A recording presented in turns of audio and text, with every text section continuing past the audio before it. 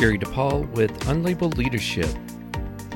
Welcome to episode 12, Tim Brock, and Winning Hearts and Clearing Barriers. Get ready to hear one of the best stories of leadership that I've heard in a long time. With that, let's get started. When you're looking at someone's LinkedIn profile, one of the things you could do is click the More icon and save the profile as a PDF. I did this with Tim Brock's profile. When I did it to my own, it generated a PDF of 5 pages. And I've had a decent career. Did a lot of stuff that, I don't know, it just looks like I've done a lot. 5 pages worth. Tim's, in contrast, is 13 pages. Reminds me of being in the university where you look at a professor's CV, curriculum vitae, and it's 50, 55, 60 pages long. To me, 13 pages on LinkedIn for a profile, that's a long career. But with Tim, it's a career of stewardship. Tim is continuously giving back and sharing with people within the profession. He really is a steward of the profession of performance improvement. In the Air Force, he was an instructor. He did simulation training, instruction. But he's served also on multiple faculty positions, and in his current role for the ROI Institute, he does do some workshops. He's even on the faculty, get this, of the United Nations System Staff College at, I'm going to mess up the name, Turin, Italy, where he teaches ROI methodology. There's 2 things I really love about Tim. One is he has a great sense of humor, which really comes out in a positive way.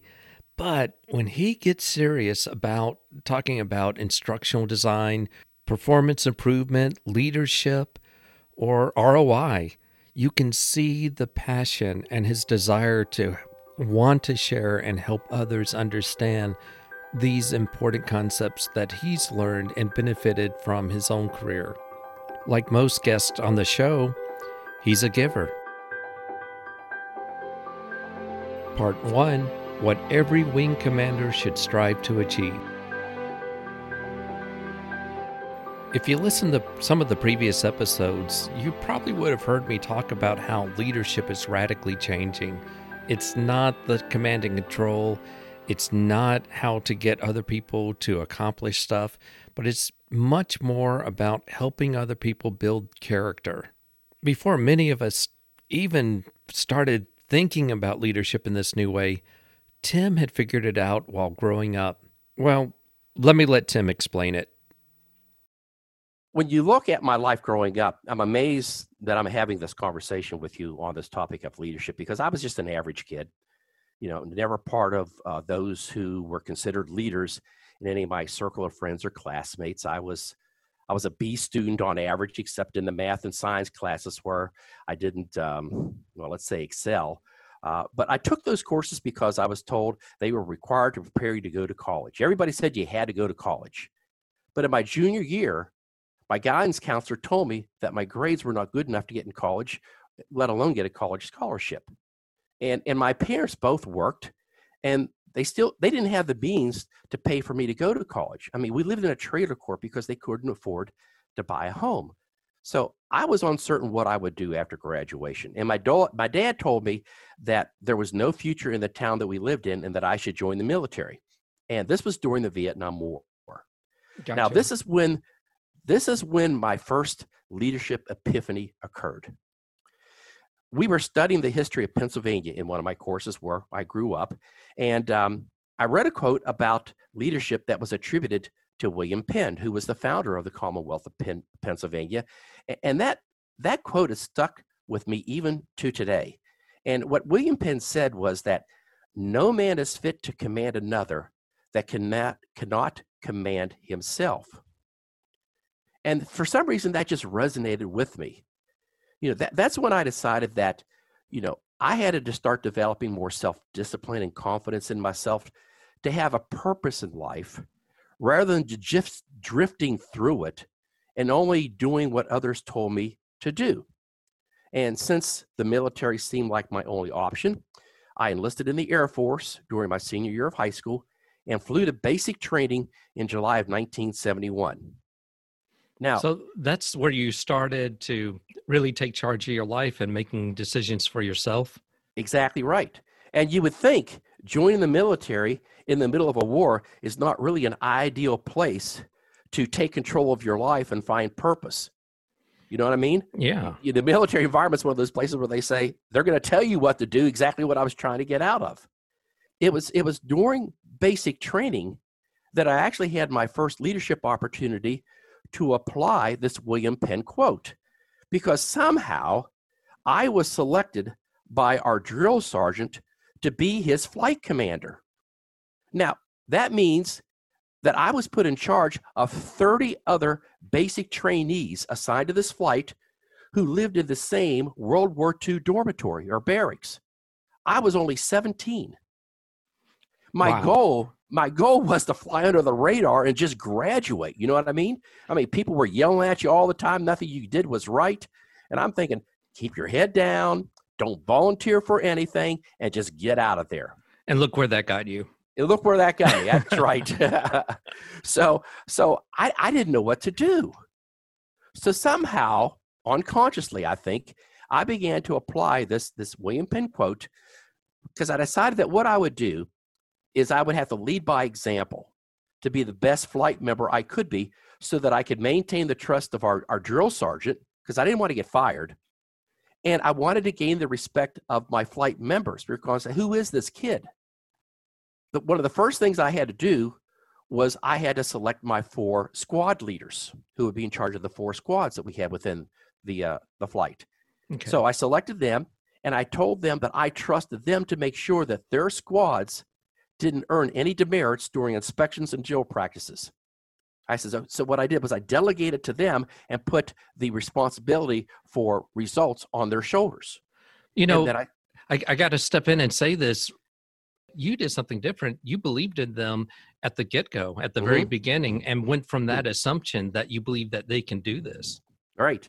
See, they had the same situation because they were going to try to fly under the radar too. So once they stepped up, once I selected them, they realized that they wanted to keep their jobs too, because you have perks, in those positions that they didn't want to give up. Like you're the last ones to be selected to go do KP. Kitchen patrol, that type of stuff. They were motivated to try to keep those positions. So the other thing that I did was I also made sure that I talked to every one of our flight members during the day, because what I wanted to do was to develop a personal relationship with each of them and learn what I could be doing better. Because if anybody's going to tell me where I'm screwing up, it's going to be one of them. So I'd rather they do it to my face to tell me than hear about it through the grapevine. So I focused in on, trusting people, selecting people to get the job done. So we had a mission to accomplish, to graduate. I also wanted to make sure that I developed those relationships with people. So I was balancing the task and the people elements of, you take a look at the Ohio State study on, the balance between task and people. I didn't know it at the time, but that's what I was doing. I was just managing those 2 elements. Now, as a result of that, our drill sergeant told us at graduation that we were the best flights that he ever had, which surprised me, because I was just making it up as I was going along. But where did I put my emphasis on? I put my emphasis on trusting people and developing relationships with people in the organization. That was kind of the beginning of my leadership journey, starting as an airman basic and retiring as a field grade officer over 20 years later, where my last assignment was training Air Force officer candidates how to lead in the 21st century. This was in the 1990s. Yeah, and that's years before the popular notion of what leadership has became popular. I mean, exactly. That's impressive that you were doing this back in the 90s. And it's even more amazing is a lot of these former officer candidates of mine are now retiring from the Air Force as field grade officers. They put in their 20-year careers. I mean, making me feel old. You know what I mean? Yes. I go, wow, you can't do that to me. As I thought about it, I also want to give William Penn credit for my going from not being college material to having earned a PhD. And you're really good at statistics too. That's right. I can do math now. That's right. I even teach it. So the thing is, this quote has really affected my leadership thinking even to today. It's always where I go back to and where I start from. I can't lead somebody else until I first lead myself. Part 2, change your environment to enable others to be at their best. The way to make the impossible possible or the ordinary extraordinary is to involve lots of people. You can't do it by yourself. The genius of a group is much better than the genius of one person. Well, that's easy to say. The real question is, how do you tap into the genius of a group? This story that Tim shares illustrates this, and it's probably one of the best leadership stories I've heard in a long time. Again, here's Tim. After I retired from the Air Force, I decided to retire when I was recruited to be a high school principal of a growing private school. I was at the university. I was teaching these officer candidates how to become officers in the Air Force, commissioning them in the Air Force. I decided that, it was about time for me to hang up the shingle out there and to move on in my life. So this opportunity came along, and the current school principal would take the elementary school, and I would take the high school. And this looked like a great, simple leadership position to ease into and that I could really enjoy. But just before my retirement date and starting this position, the school had a serious conflict between the school principal and the school board. And as a result, the principal was fired, and she took all of the school support staff, 64% of the faculty, and over 50% of the student body with her to start another school. And that included the entire curriculum that the school had and the identity of the school. I was asked when I came in to create a new school to open in 3 months. I'd never run a school before. I had no idea what to do any more than I had an idea of how to be a flight commander in basic training. Even worse, the remaining faculty was shell-shocked and hurting. They felt betrayed. And the parents of those who remained were also dismayed. And they were demanding answers and assurances that would convince them not to look for another school over the summer. After all, they were paying tuition out of their own pockets to put their kids in a private school. And some of these parents were struggling single moms. They were wanting to get something better for their kids. And the students were also hurting and confused because so many of their classmates were not returning to school. So here I am. I'm teaching leadership to future officer candidates out there, right? Yep. And I was stepping in to lead a school that had no identity, no curriculum, no school staff, no budget or tuition income plan, a partial faculty, and a lot of hurting and angry people. In addition, to make matters worse, the school lost its accreditation, and no one wanted to send their children to a school that was not accredited. But on the bright side, I did have a nice office with a window. Oh, there you go. The situation is setting you up so well to either lead or to sink or jump the ship, so to speak. Absolutely. Absolutely. I mean, this was a sink or swim type of situation, and so many lives were at stake here. Well, what'd you do? Well, I realized that I had two leadership challenges that was going to require a lot of self-discipline and sacrifice on my part. And it kind of went back to what I talked about with the Ohio State grid, with differentiating between the balance between the task and people. The hard task was creating the school from scratch. And the other part was to address the pain of the school board, staff, parents, and students to win their commitment to the school that we only had a summer to create. Now, I couldn't march in there like Patton and take command of the situation and bark out orders. I didn't know what orders to bark out. And I realized that I had to take command of my thinking and approach using what we call adaptive leadership. In the military context, what we mean is we place young men and women in high stress, high consequence environments where they must win the hearts of the local population while simultaneously finding and killing the bad people who are trying to kill them. You know, the military warriors today, they just can't go in and, and fire bullets and blow things up anymore. You got to win over the local population too. I had to go in and I had to win some hearts of the hurting people there to get on board to move forward. And I had to kill the barriers to opening the school in 3 months. So the most challenging problem that would take the most time to create the school was, getting a curriculum together for all 12 grades. I didn't know what to teach first, second, third, or anything like that.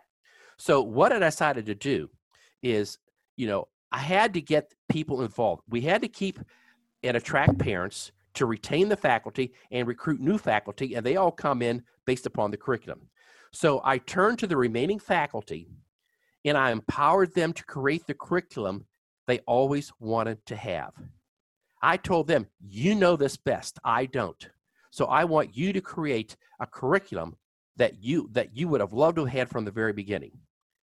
And I also told them, I says, keep in mind that we're dealing with elementary grade levels and we're dealing with middle school and high school levels.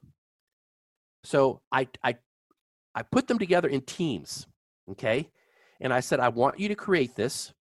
And I put team leaders in charge to resemble like squads, like I did squad leaders, to control what they would teach in the classrooms. And I also told them I expected them to collaborate with the other teams to create a seamless continuity in the curriculum from year to year. And I also created a new director of curriculum position who was in charge of the entire effort, like a flight commander. And this was a position that she always wanted to have because she had a master's degree in that area.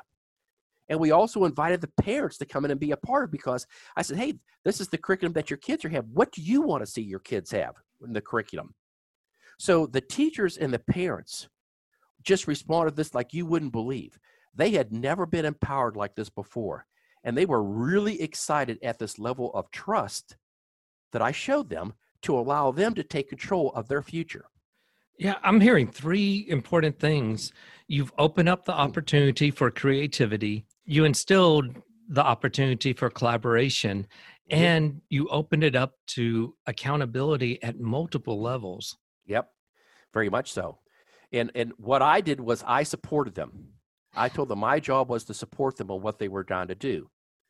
Now, while I had them moving forward on the curriculum, I had to turn my attention to create a comprehensive strategic business plan and a budget to define a salary scale for the teachers and staff. I had to figure, how am I going to pay them when the school opens again?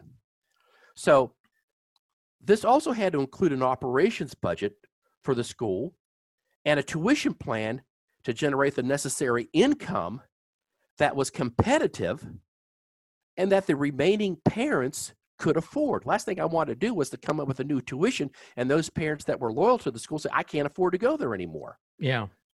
And the old school took all the records on this with them. So I had to do research to find anything I could to help me to do this. And I also connected with different accrediting agencies looking for help. All without Google. Without Google. This is way before the internet. That's right. So once I had this figured out, I could now start to hire new teachers, and we could open enrollment for returning and new students. I'm sure you know that news of a situation like this becomes very well known. And I had to work with my team and volunteer parents to create a marketing plan to convince more parents to enroll their children at our school and attract new ones. And also quality teachers, because they all thought the school was folded. It was gone. So I said I had to create a purpose for the school that differentiated it from other private schools. So I went back to my Air Force training, and the big thing in the Air Force back in those days was quality. So what I did was I created a vision statement that defined who we are, what we did, and why we did it. And I repeated it everywhere I went, in everything I wrote. And I had every staff member and teacher memorize it to repeat it to everyone that they met. It was kind of like an elevator speech. Yeah. I wanted to rally everybody around this vision, to get us on a single vision together, that we all could say that this is why we exist. This is our purpose. This is our direction. That's how you get your buy-in. Right. Because they were asking, okay, I'm coming in as the new principal, as a leader. Where are you leading us? Yeah. Where are we going? Why should we stick around? The other thing I had to do was I heavily invested in the professional development of my teachers through in-service programs and closing the school so that all my teachers could attend 2 teacher conferences, and one of them that we hosted. Usually they only did one a year. I did one each semester. I planned to do one each semester because I told my teachers, I says, I'm investing in you. I said, people come to the school not because of what I do, it's because of what you do in the classroom. And my job is to do everything that I can to make you the best teacher possible. So I emphasized the quality of our faculty was the key to achieving this vision. And I repeatedly told the teachers and parents that this is what was going on. The focus was on what was happening in the classroom. And my role was to remove any barriers that prevented them from being the best teachers they could be. They were shocked. They told me that they have never been treated with such support and respect before. Anytime there was a problem, it was the teacher's fault. Anytime a parent came in to complain, it was the teacher's fault. What happened was I had an extremely loyal staff that was dedicated to a singular vision that I established, and they trusted me. And I had a relationship with every single one of the teachers that was about supporting them in what they had to do.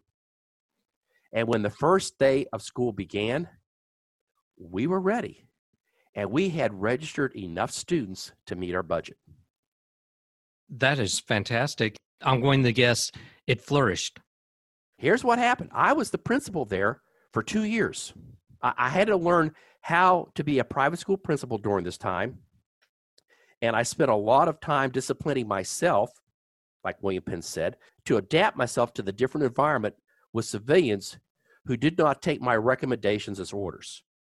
Okay. So I had to command myself first. But our reputation as a quality school grew during the year, and we achieved a 95% student retention rate at the end of that year. Like I said, my faculty was incredibly loyal to me because I was first loyal to them. I met with my team leaders, my squad leaders, every morning for them to pass on the latest information to their teams during their morning meetings. I want to have a steady flow of information going back and forth. They would inform me what was going on, what I could do to help them, and I informed them what was going on so that they could report back to the teacher, so nobody was in the dark. We had great monthly in-service training sessions that they controlled. I kept parents informed about our achievements with a monthly newsletter, and our daily operations ran like clockwork, where I let people do their jobs and help them solve problems while I worked behind the scenes trying to earn our accreditation. And we were able to earn our first accreditation by the end of the first year, which everybody thought that you can't do that. And the amazing thing is the accreditation report from the accreditation team that visited us. They describe in writing, okay? They describe me as a gifted leader and commended me for excellent leadership and vision in making major improvements in all areas. And they were amazed that every single teacher they talked to knew our school vision when they were asked. When they gave me credit for the school's accomplishments in that one short year, I always said that it was a team effort. I just cleared the path so others could create the school that they wanted. And I'm talking about parents, and I'm talking about teachers, I'm talking about the school board, because they're the ones who were sending their kids there. And it had to be something that they wanted to invest their money in. So we were flying high, and we were soaring even higher at the end of that first year. What I'm hearing is you changed the environment so that people could be at their best, both the teachers, the students, the parents, and everyone involved in management. Exactly. Part of me wishes that the story ended here. Unfortunately, that's not the case. Tim reveals another leadership lesson that he learned, and I think we all can benefit from it. Here's Tim. During the second year, I strayed from spending as much time with my faculty and parents to know what was happening by getting stuck behind my desk and being in meetings. See, our focus was now on growing the school while working with certain school board members and neglecting keeping my finger on the pulse of what was happening in the classroom and the hallways. I should have remembered a story that one of my former commanders told me when I was in the Air Force. It was late at night, like 11 o'clock at night, and I'm walking from my office to my car, and I'm walking by our command headquarters, and I see the light on in our squadron commander's office. So I decided just to walk on in, and I walked in. I says, Colonel, what are you still doing here? And he looks at me. He says, hey, Brocco. He called me Brocco. He says, hey, Captain Brocco. He says, this is when I get my work done.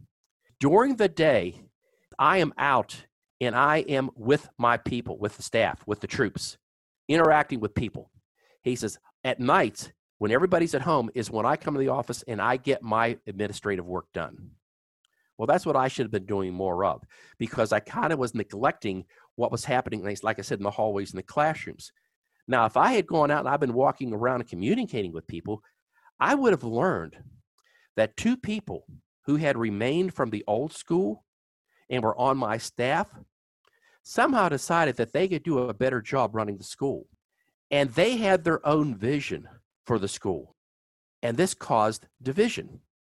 And of course, you know, the word division is division. That's two visions.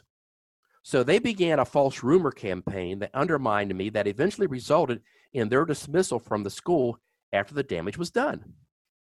And I later learned that they did the same thing at the old school that contributed to that sad outcome. And the same chain reaction of emotional responses were now happening. And I realized at that point in time that my departure probably was not far behind due to the damage they had done to my reputation and my ability to move the school forward. What they had done is they had destroyed trust. Part 3, relationships, reputation of competence, and trustworthiness. There's a lot we can do to be more effective at leadership. In Part 3, Tim offers a way for us to continue to evolve.